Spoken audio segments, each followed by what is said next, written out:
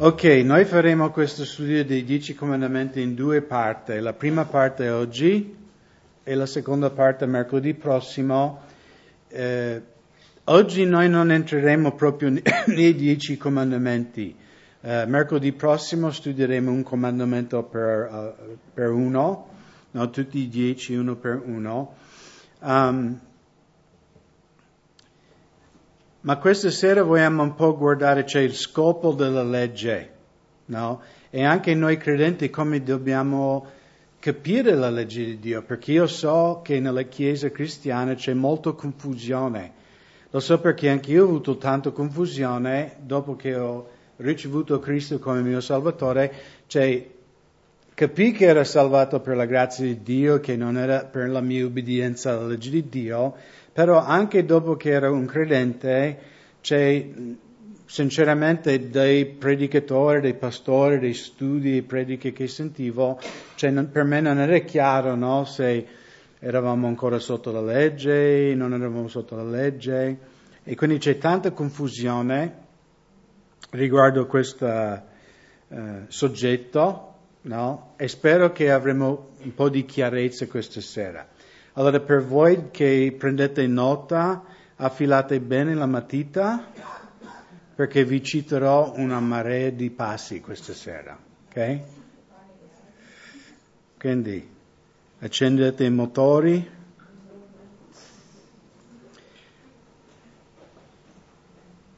Allora, qui nel testo di Esodo 20 non vengono veramente chiamati comandamenti, ok? Non dice questi sono i 10 comandamenti di Dio.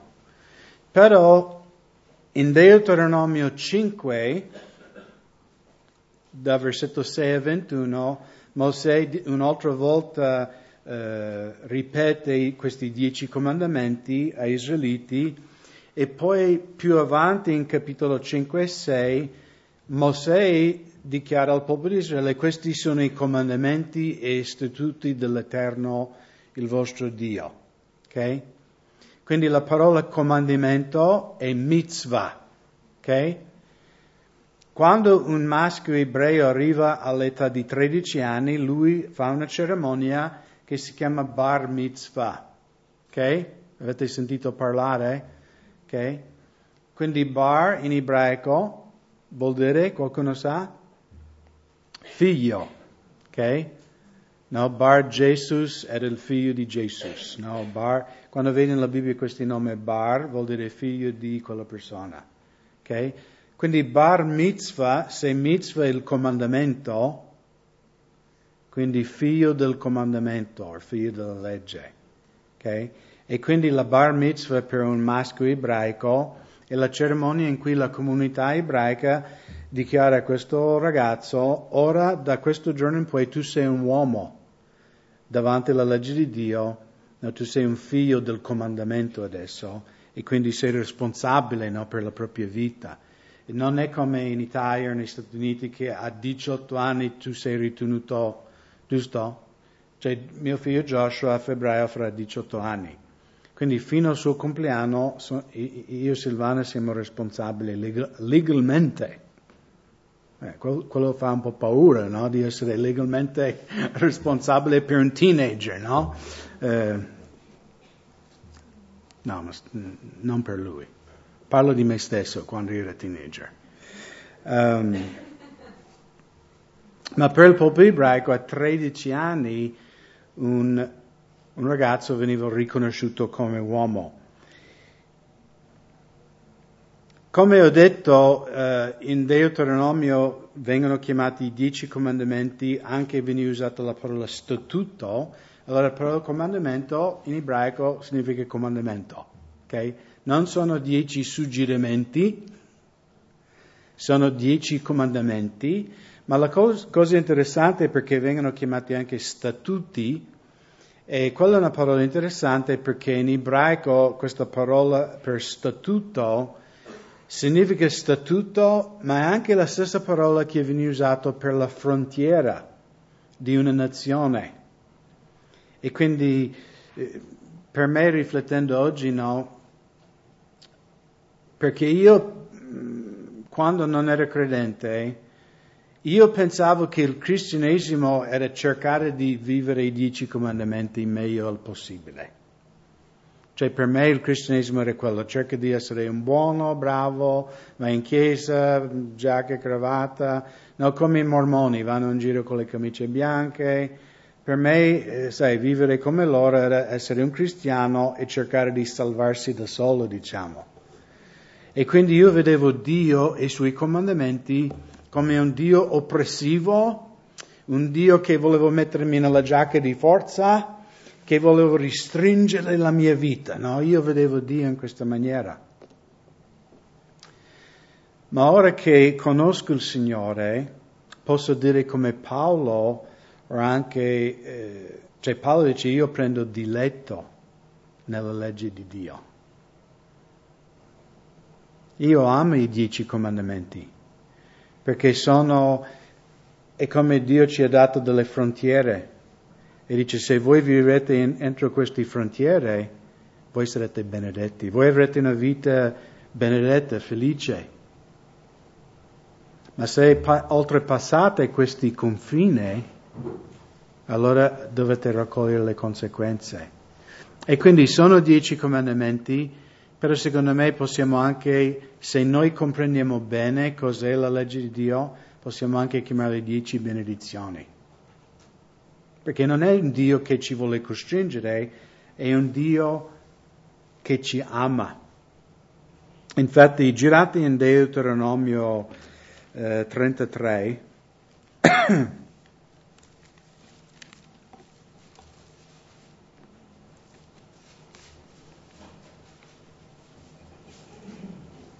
versetto 1, e questa è la benedizione con la quale Mosè, uomo di Dio, benedisse i figli di Israele prima di morire. Disse dunque, l'Eterno è venuto dal Sinai, si è elevato su di loro da Ser, è apparso nel suo splendore dal monte Paran. È giunto da mezzo dei miriadi di santi e dalla sua destra usciva per essi una legge di fuoco. Certo, egli ama i popoli. Tutti i suoi santi sono nelle sue mani, essi siedono ai tuoi piedi, ciascuno riceve le tue parole. Mosè ci ha prescritto una legge, un'eredità dell'assemblea di Giacobbe. E l'assemblea di Giacobbe è un sinonimo di dire il popolo di Israele, giusto? Comprendiamo questo? Però notate che Dio, la sua motivazione nel dare i 10 comandamenti era perché ci voleva controllare, no, perché ci amava. Ok? Quindi i 10 comandamenti sono una protezione per la nostra vita. Nello stesso senso che se io dico ai miei figli di non giocare nell'autostrada, o anche la strada davanti a casa mia, perché a volte le macchine scendono dal mercato vecchio della collina, no, il semaforo diventa giallo e loro pensano che sono alla Formula 1, no, stavano uscendo dal pit, no, a 200 all'ora. E quindi perché dico ai miei figli di non giocare in mezzo alla strada? Perché sono un manipolatore che voglio controllare la loro vita? Perché? Perché li amo. Voglio proteggerli. Non voglio che vengano investiti di una macchina. Perciò io dico, voi potete giocare qui nel giardino e sarete sicuri, sarete benedetti. Ma se giocate lì oltre il confine, finirà male. E così dobbiamo vedere i 10 comandamenti. I primi 4 comandamenti hanno a che fare, riguardano il rapporto che noi abbiamo con Dio. Ok?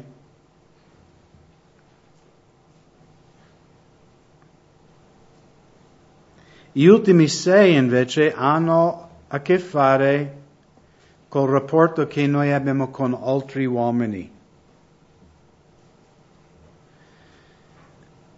Perciò Gesù in Matteo 22, da versetto 35 a 40, viene un uomo da lui Maestro, quale è il grande comandamento della legge?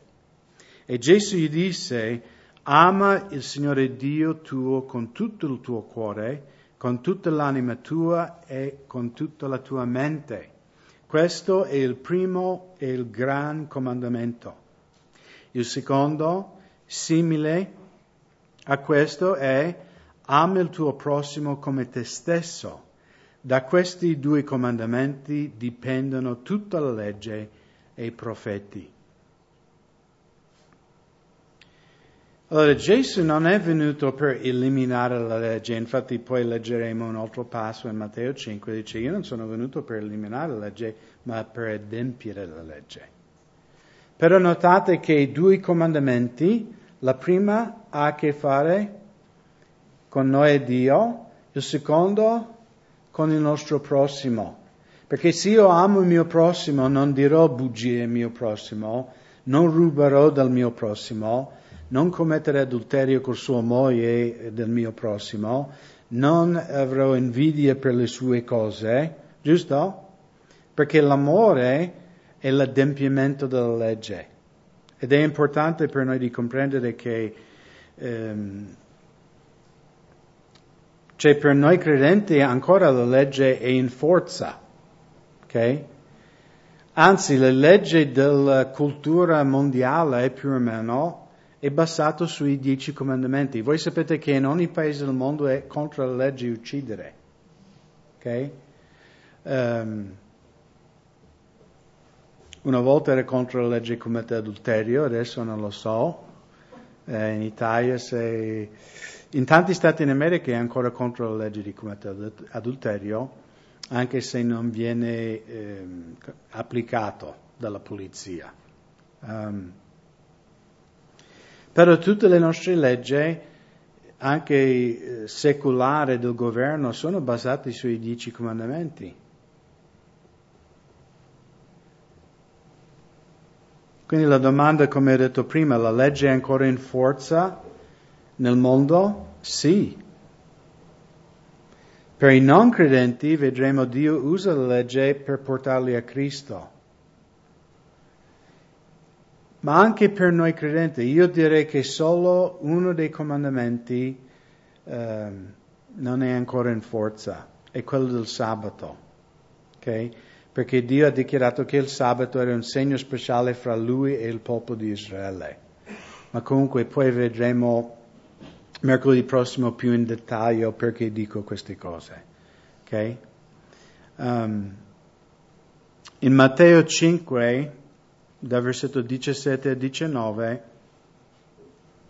Gesù ha detto, non pensate che io sia venuto ad abrogare la legge o i profeti. Io non sono venuto per abrogare, ma per portare a compimento. Perché in verità vi dico, finché il cielo e la terra non passeranno, neppure una iota o un solo apice della legge passerà prima che tutto sia adempiuto. Ok? Noi che abbiamo creduto in Gesù, è vero, noi siamo entrati in un nuovo patto, giusto? È chiaro. Ma la legge di Dio è ancora in forza nel mondo. Ok?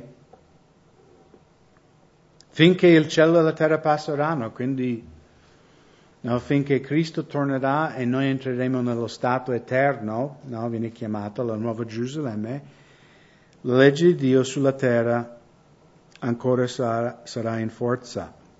In Romani capitolo 7, versetto 12, Paolo scrive, così la legge è certamente santa e il comandamento santo, giusto e buono.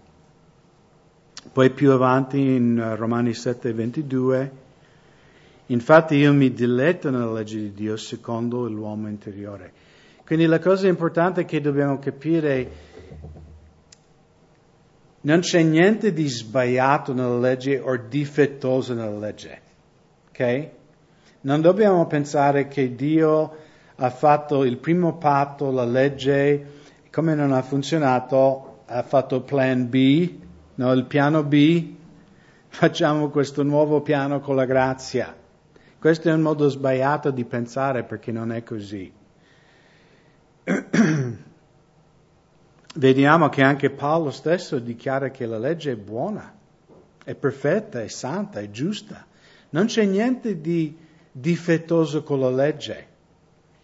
Quindi come non c'è niente di difettoso nella legge, dove è il difetto? Esatto, noi siamo difettosi. Questo è il problema col nuovo patto, perché il nuovo patto è basato su che cosa? Scusate, il vecchio patto. Il nuovo patto è basato su quello che Cristo ha fatto. Il vecchio patto è basato su? Esatto, un accordo fra due parti. Noi dovevamo fare la nostra parte e poi Dio faceva la sua.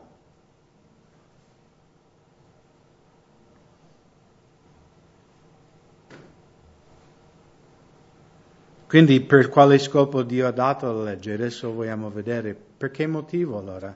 No, perché anche Paolo, voi sapete il stile che Paolo usa in Romani, lui fa delle domande che lui sa che i Romani chiederanno e poi lui risponde, è come botta risposta, no? La lettera è scritta in questo stile e infatti il Romani dice, allora perché, quale motivo è stata data la legge se no, il nuovo patto è meglio? Allora c'è un motivo, è molto importante. Girate in Galati capitolo 4.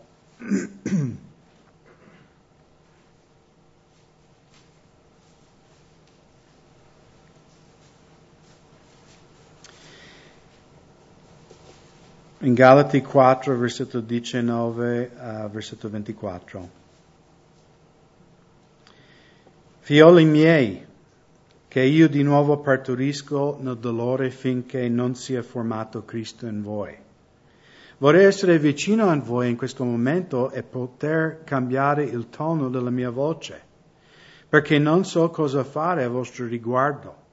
Ditemi voi che volete essere sotto la legge, non sentite forse cosa dice la legge? E voi conoscete il libro di Galati, tutto il tema di quel libro era il fatto che gli ebrei erano entrati in questa congregazione che era principalmente gentili e hanno detto loro se volete essere veri cristiani, no, veramente cristiani, doc, dovete circoncidervi e dovete seguire tutte le leggi del Vecchio Testamento. E Paolo fa una domanda ai Galati, dice, volete essere di nuovo sotto la legge? Non sentite forse cosa dice la legge? Allora vogliamo guardare cosa dice la legge. In Deuteronomio 27 e 26,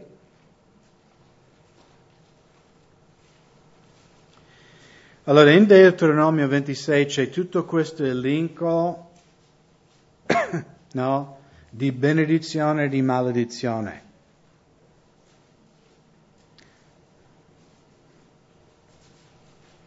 No, benedetto sei tu ubbidirai questa cosa, maledetto se non ubbidisci. E diciamo Deuteronomio 27 e 26 un po' rinchiude tutto il discorso che Mosè fa con il popolo di Israele. Maledetto chi non mantiene in vigore le parole di questa legge per metterla in pratica. Tutto il popolo dirà Amen. Quindi tutto Israele hanno dovuto ratificare verbalmente, ok, se noi non ubbidiremo questa legge, noi saremo maledetti. Ed è questo di cui Paolo parla quando dice, non date ascolto alla legge? Cosa dice la legge? Levitico 19:2 parla a tutta la comunità di Israeliti e ordina loro, siate santi perché io, il Signore Dio vostro, sono santo.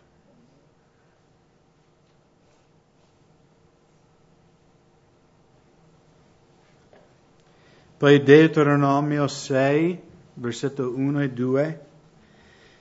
Questi sono i comandi, le leggi e le norme che il Signore vostro Dio ha ordinato di insegnarvi, perché li mettiate in pratica nel paese in cui state per entrare per prenderne possesso. Perché tu temi il Signore tuo Dio osservando per tutti i giorni della tua vita. Quindi cosa dice la legge? Se non obbedisce, maledetto. Siate santi. Voi sapete cosa vuol dire essere santi come Dio è santo? Vuol dire essere perfetto. Giusto? E dovete osservare questi comandamenti tutti i giorni della vostra vita.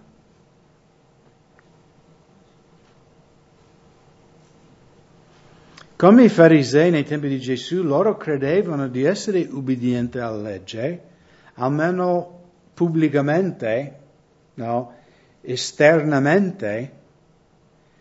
Perciò Gesù, perché a volte, penso che anche voi avete sperimentato, tu leggi nei Vangeli i discorsi a volte che Gesù fa e dice, mamma mia, cioè, il standard è troppo alto, no? E questo è il punto. Perché come i farisei credevano di essere giusti davanti a Dio, allora Gesù ha portato lo standard della legge ancora più alto, per farli comprendere che nessuno può saltare questa barra che io sto mettendo. Infatti in Matteo 5,48, ascoltate cosa dice Gesù. Siate voi dunque perfetti, come è perfetto il Padre vostro celeste. Quanti perfetti abbiamo questa sera?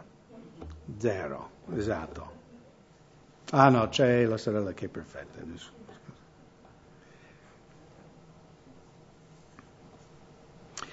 Sempre in Matteo 5, versetto 27, avete inteso che fu detto non commettere adulterio. Ok, uno dei 10 comandamenti. Ma io vi dico, chiunque guarda una donna per desiderarla, ha già commesso adulterio nel suo cuore.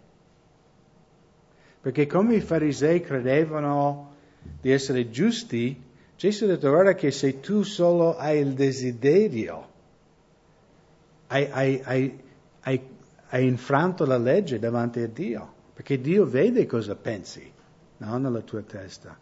Perché i farisei, per loro era dare la decima delle spezie, fare le preghiere pubbliche, avere tutte queste esteriorità. Questa è la religione, no?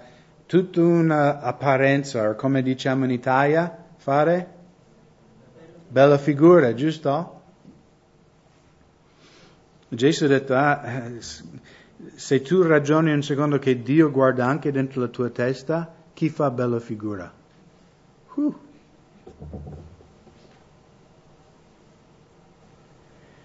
In Giacomo 2,10, poiché chiunque osserva tutta la legge, ma la trasgredisce anche in un solo punto, diventa colpevole di tutto.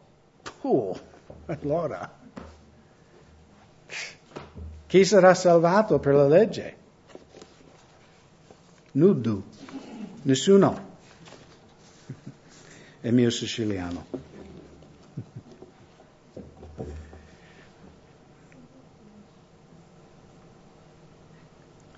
Allora, girate in Galati capitolo 2.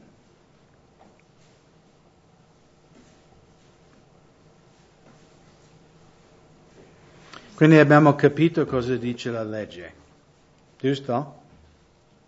Dice guai a noi.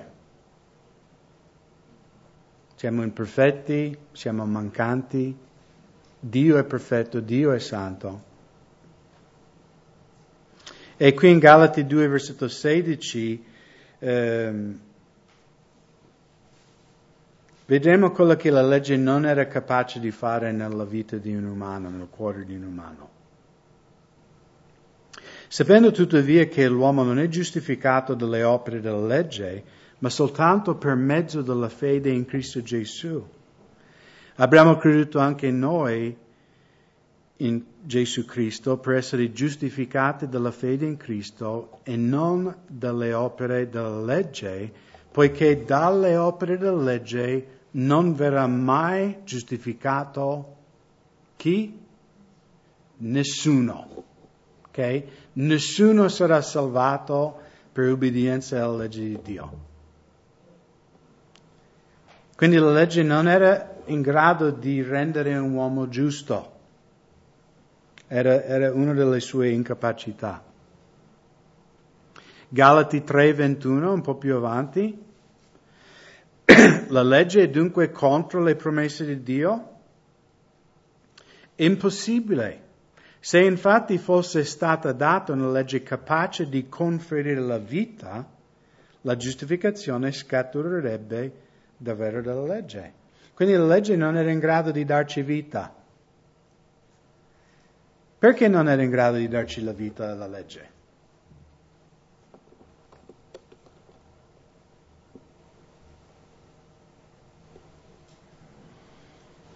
Allora Paolo in Corinzi dice che la legge è stata scritta su tavolo di pietre, ma ora lo Spirito dove è scritto? Sui nostri cuori.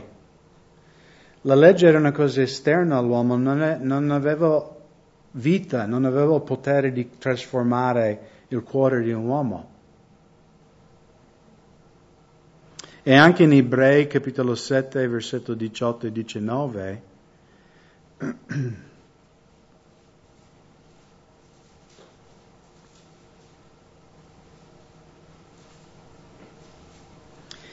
si ha così l'abrogazione di un ordinamento precedente a causa della sua debolezza e inutilità.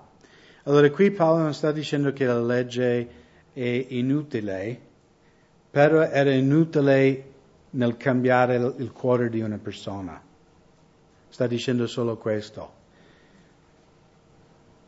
La legge infatti non ha portato nulla alla perfezione, e sia invece l'introduzione di una speranza migliore, grazie alla quale ci avviciniamo a Dio. Ok? Quindi l'imperfezione della legge, cioè la legge era perfetta per compiere il scopo per il quale Dio lo ha mandato. E poi vedremo. Però non era in grado di cambiare la vita di una persona, perciò la religione non cambia nessuno. No? La gente va in chiesa, si mette la maschera come Venezia religiosa, dice alleluia, gloria a Dio, pace fratello. No? Però non viene cambiato dentro. Cioè per cambiare l'uomo ci voleva la potenza della resurrezione, ci voleva la potenza dello Spirito Santo che viene dentro di noi, che Cristo ci dà la vita, la sua stessa vita. Quindi abbiamo visto l'incapacità della legge di giustificare un uomo, di dare vita a un uomo e di rendere perfetto un uomo. La legge non era in grado di fare queste cose. Invece adesso guardiamo le capacità della legge, cioè per quale scopo Dio ha mandato la sua legge. Ok? I 10 comandamenti rivelano il carattere di Dio.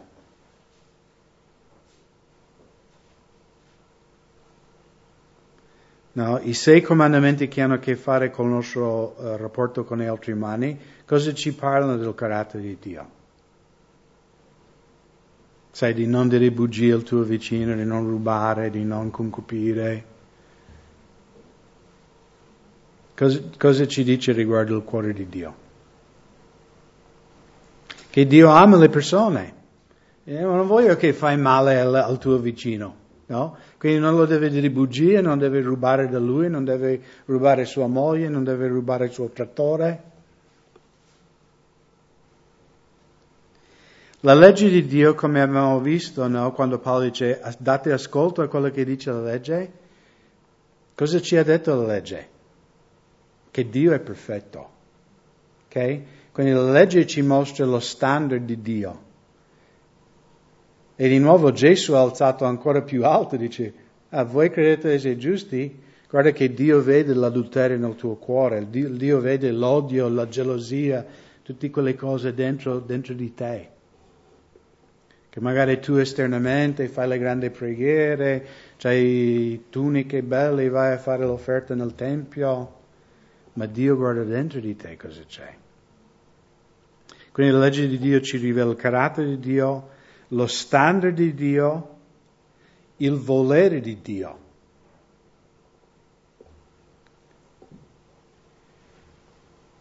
La legge di Dio ci dà la conoscenza di quello che è giusto e sbagliato.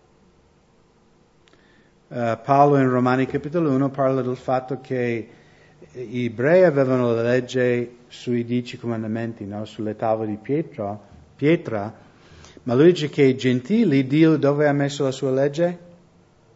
Nei loro cuori. Allora questo noi chiameremo la coscienza umana. Ok? E quando io parlo con i studenti della scuola superiore per mostrarle l'esistenza di Dio, io uso sempre questo come una delle prove dell'esistenza di Dio. No, la coscienza umana. Perché io quando parlo con loro dico, ma allora se è vera l'evoluzione, non c'è un Dio, noi siamo solo il risultato di una zuppa cosmica che è stato colpito da un fulmine 4,5 miliardi di anni fa, no? Quindi non c'è un giusto e sbagliato, non c'è un bene o male. Ma io ho detto, ma se è così, se non c'è un bene o male, chi ti ha dato una coscienza? E poi mi ricordo una volta parlando con i studenti qui al Veronese, c'era una ragazza atea, lei, no, che Angelo mi aveva invitato e lei proprio, non vedo l'ora che viene tu pastore, io lo smonterò. Cioè questo ragazzo diceva Angelo, no? E io ho fatto una domanda ai studenti. Io ho detto, se non c'è un Dio, quindi non c'è nessuno che ci dichiara cosa è buono e cosa è sbagliato,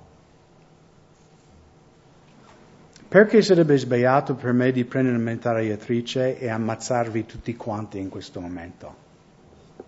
Perché è sbagliato?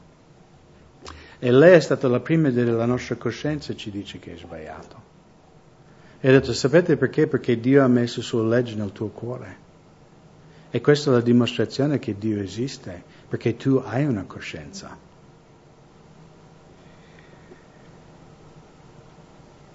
Anche Paolo in Romani 7,7 dice, che diremo dunque? Che la legge è peccato? Così non sia. Anzi, io non avrei conosciuto il peccato se non mediante la legge. Infatti non avrei conosciuto la concupiscenza se la legge non avesse detto non concupire. Quindi la legge ci porta alla conoscenza del peccato. La legge ci condanna. Romani 7,11. Infatti il peccato, colta l'occasione per mezzo del comandamento, mi ingannò e mediante quello mi uccise. Poi Romani 7,5. La legge ci rende coscienti dei desideri peccaminosi. Infatti, mentre eravamo nella carne, le passioni peccaminose che erano mosse dalla legge operavano nelle nostre membra, portando frutti per la morte. La legge, Romani 7, versetto 13-14, la legge ci mostra quanto è terribile il peccato. Ciò che è buono è dunque diventato morte per me, così non sia. Anzi, il peccato mi è diventato morte, affinché appaia che il peccato produce in me la morte per mezzo di ciò che è buono, affinché il peccato divenisse estremamente peccaminosa per mezzo del comandamento. Quindi Dio ha dato la legge per mostrarci quanto eravamo peccatori. Ok? Infatti noi sappiamo che la legge spirituale, ma io sono carnale, venduto come schiavo al peccato. Quindi la legge porta un senso di colpa e convinzione del peccato. Galati 3:22. Ma la scrittura ha rinchiuso ogni cosa sotto il peccato affinché fosse data ai credenti la promessa mediante la fede di Gesù Cristo.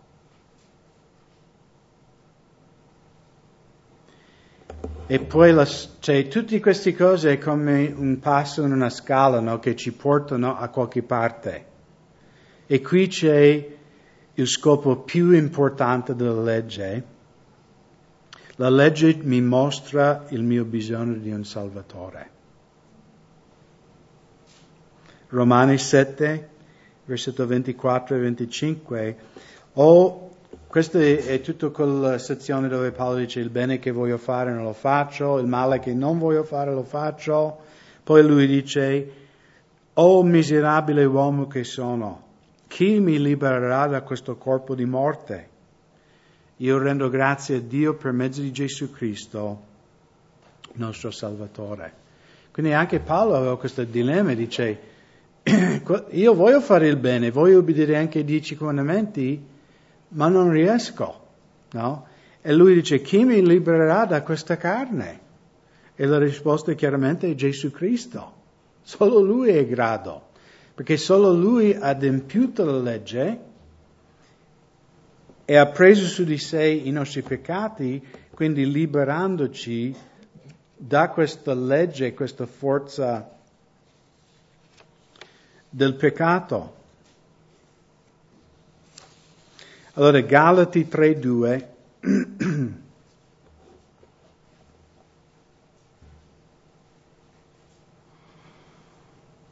Quindi abbiamo detto l'ultimo, la legge mi fa vedere il mio bisogno di Cristo. Poi Galati 3:2, l'ultimo compito della legge e la legge mi porta a Cristo. In Galati 3:2, ora prima che venisse la fede noi eravamo custoditi sotto la legge, come rinchiusi. E la figura qui, almeno per me, è che Paolo dice, noi tutti umani eravamo come dentro una gabbia, no?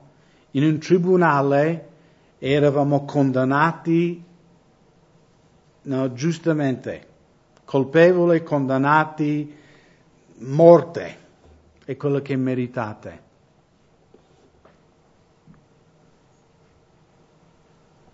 Quindi eravamo rinchiusi in attesa della fede che doveva essere rivelata, così la legge è stato nostro precettore per portarci a Cristo affinché fossimo giustificati per mezzo della fede.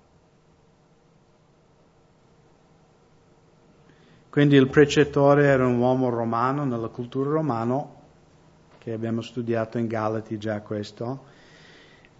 Quando un bambino maschio nella cultura romana, famiglia nobile, famiglia benestante, il bambino veniva affidato a un precettore, no? Che era una specie di, non è solo un maggiordomo, perché non è una persona solo che puliva e manteneva, diciamo, in riga questo bambino, ma era suo tutore, era suo insegnante. E il compito del precettore era di preparare questo bambino per diventare un uomo romano. Ok? Gli antichi romani avevano una cerimonia simile a quella del bar mitzvah, quella del popolo ebraico, in cui quando questo ragazzo romano era una certa età, suo papà faceva una grande festa e venivano invitati tutti i parenti, amici, no? Era come questa grandissima festa, come in Italia magari 18 anni, e quindi veniva anche lì riconosciuto pubblicamente che lui da quel momento poi era un uomo romano. Anche il suo modo di vestirsi, lui metteva la toga, no? Da quel giorno in poi non aveva più tipo i pantaloncini e camicie che portavano i ragazzi romani. E da quel giorno in poi il precettore era fuori, era licenziato, era senza lavoro. No, perché lui aveva portato al suo bambino alla maturità, quindi poi lui doveva trovare un altro bambino, no? Magari con un'altra famiglia, e di nuovo doveva portare quel bambino a maturità. E Paolo dice che la legge di Dio, questo era il suo scopo nel cuore umano, no? Di condannarci, di mostrarci lo standard, la perfezione di Dio, di mostrarci quanto eravamo peccatori, di mostrarci il nostro bisogno di Cristo e poi alla fine di portarci a Cristo. Quindi vedete che la legge ha fatto il suo compito in noi. Amen? Se noi siamo nati di nuovo, la legge ha fatto il suo compito. Io so per me, quando leggevo i Vangeli 35 anni fa in America, quando io ho letto quel passo, dice, se tu solo guardi una donna per appetirla, io ho detto, mamma mia, faccio 1000 volte al giorno quello, non c'è. Sono proprio spacciato, no?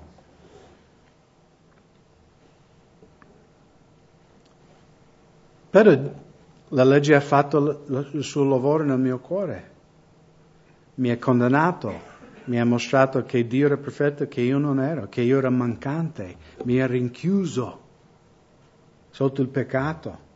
Però mi ha mostrato il mio bisogno di essere salvato, di essere perdonato. E le persone oggi hanno bisogno di questo. Infatti, se tu guardi nei Vangeli, quando Gesù parla con le persone religiose, che discorsi fai con loro? Dio ti ama, fratello? Cosa predica Gesù a persone che si credono giustificati? La legge. Anzi, dice, tu pensi, guarda che è così.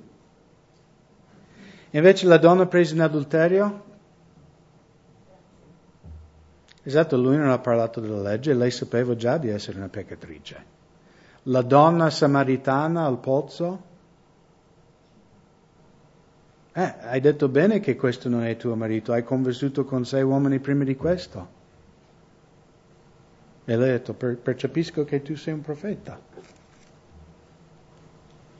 Ma Gesù non ha predicato la legge a quella donna perché lei sapeva di essere un peccatore. Mi seguite? Cioè noi anche quando evangelizziamo dobbiamo usare metodi diversi con persone diverse. Magari con una prostituta, una persona che sa che è già peccaminosa, che è mancante, no? Loro magari hanno bisogno di essere ministrato. Sai, Dio ti ama, Dio ti vuole perdonare. Una volta io stavo ministrando anni fa a una donna che viene, diciamo, un po' fuori che lei aveva abortito, no? Tanti anni prima. E lei era convinta che Dio non poteva perdonare lei di questo fatto. E io ho detto, no, ma guarda che il Signore ti può perdonare, no? Dio ha perdonato Davide e lui ha ucciso il suo amico in modo premeditato. E quindi questo è il scopo della legge.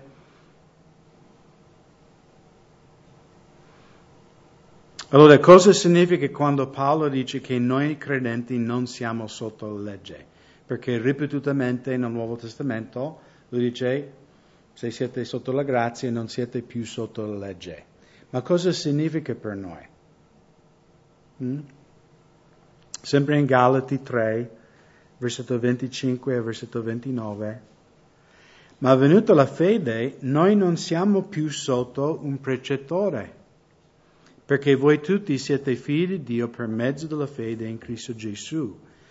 Poiché voi tutti che siete stati battezzati in Cristo, vi siete rivestiti di Cristo, non c'è né giudeo né greco, non c'è né schiavo né libero, non c'è né maschio né femmina, perché tutti siete uno in Cristo Gesù. Ora se siete di Cristo, siete dunque progenie di Abramo e eredi secondo la promessa.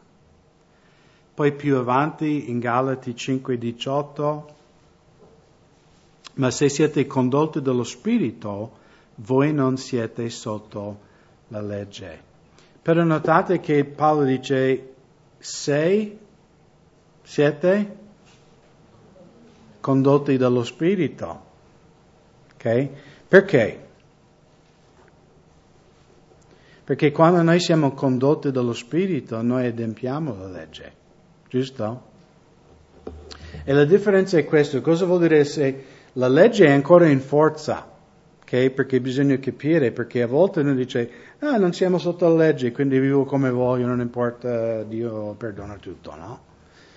Quindi la legge di Dio non ha forza. No, questo è sbagliato. Quando Paolo dice che non siamo sotto la legge, lui sta dicendo che c'è il rapporto che noi abbiamo con Dio Padre non è basato sulla legge. Ok? Noi non siamo salvati per ubbidienza alla legge, ma non vuol dire che la legge di Dio è stata scartata. Ok? È solo che il rapporto che noi abbiamo con Dio non è basato, come il vecchio patto, sulla nostra prestazione. Perché il vecchio patto era quello, no? Ubbidite? Cosa siete? Benedetti. Disubbidisce? Maledetti. No? C'è il rapporto, questo era un sistema legale, per questo noi chiamiamo persone legalisti, perché il rapporto che hai con Dio è basato su un sistema di controcambio, no? Io faccio qualcosa per te, tu fai qualcosa per me. Invece il nuovo patto è basato su che cosa? Su quello che Cristo ha fatto per noi. Ed è un dono, la Bibbia dice che la salvezza è un dono, è per grazia che siamo salvati per fede. Quindi noi non abbiamo fatto niente per meritare questa cosa. È un dono gratuito che Dio dice, voi non siete stati in grado di mantenere la vostra parte del patto, quindi io ho mantenuto tutte e due parti per te. Io mi sono dato in croce per voi, ho pagato la penalità dei vostri peccati e vi offro gratuitamente la vita eterna. E questa è una bella notizia. Amen? Siete contenti? Io sono contentissimo, perché la legge, io ero fuori.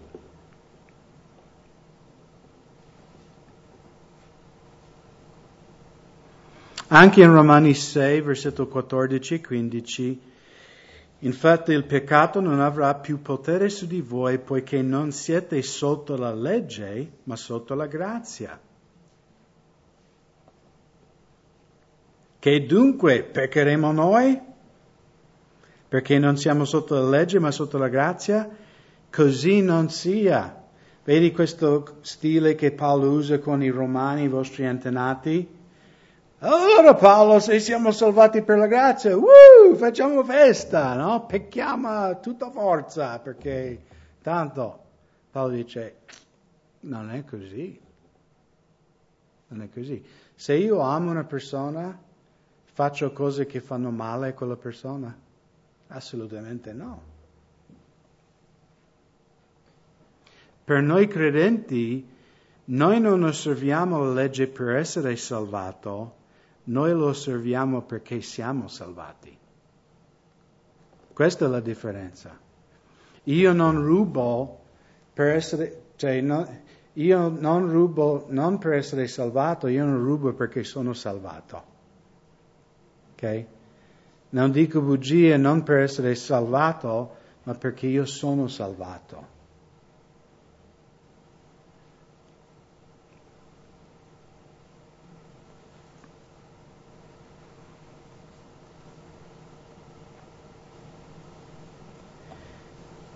E in Atti 15:24, girate là un secondo, perché lì in Atti c'era tutta questa domanda se i gentili dovevano obbedire la legge di Mosè, no? La circoncisione, tutte le regole della religione ebraica. E qui è la risposta che gli apostoli rimandano a questi fratelli. Siccome abbiamo inteso che alcuni provenienti da noi ma ai quali non avevamo dato alcun mandato, vi hanno turbato con parole sconvolgendo le vostre anime, dicendo che bisogna che siate circoncisi e osserviate la legge. Ok, perché erano sconvolti? Perché questi hanno detto, volete essere salvati? Dovete fare un'operazione sulle parti private senza anestesia. E io sarei turbato su questo. E di nuovo dovete osservare la legge per essere salvati. Ok? Ma non vuol dire che noi credenti non osserviamo la legge. Noi ancora dobbiamo amare, non avere altri dei davanti al nostro Signore, non dobbiamo pregare a statue e idoli, non dobbiamo rubare, non dobbiamo commettere adulterio, giusto? Perché la legge è buona, è giusta. Ma noi non siamo salvati per obbedienza alla legge, siamo salvati per quello che Cristo ha fatto, per la sua obbedienza alla legge. Allora, un ultimo passo in 1 Timoteo.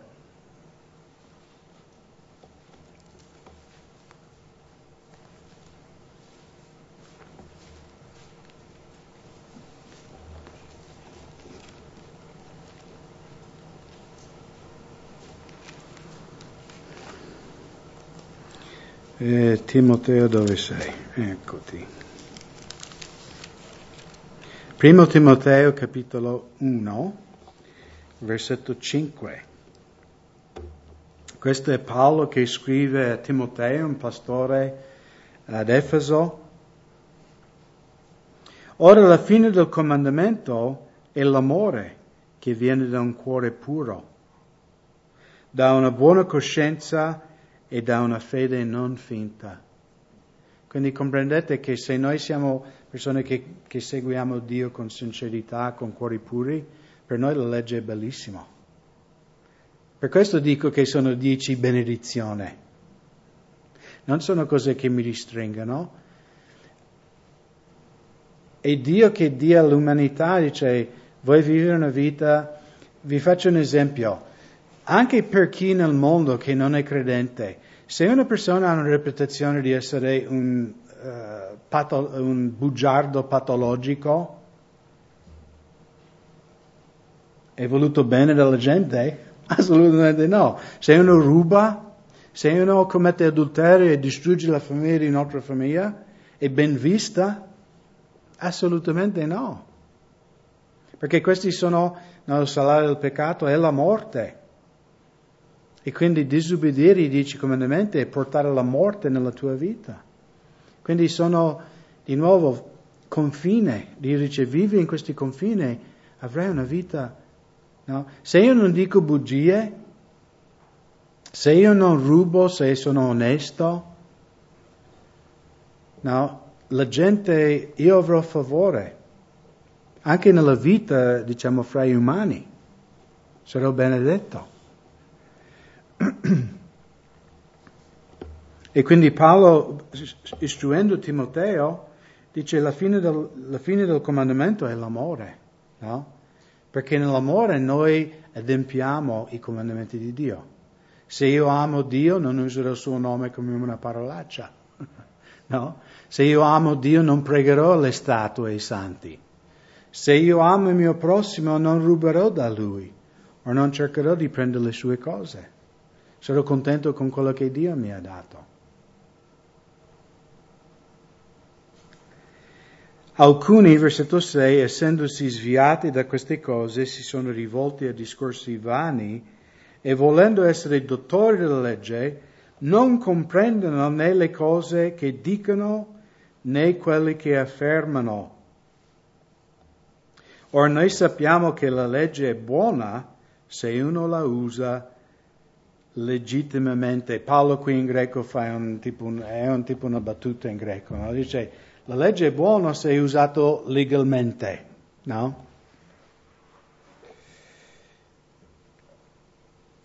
Sapendo questo, versetto 9, che la legge non è stata istituita per il giusto, ma per i iniqui e i ribelli, per i malvagi, i peccatori, per i scellerati, i profani, per coloro che uccidono padre e madre e per gli omicidi, per i fornicatori, per gli omosessuali, per i rapitori, per i falsi, per i spergiuri, per qualsiasi altra cosa contraria alla sana dottrina, secondo il Vangelo della gloria del beato Dio che mi è stato affidato.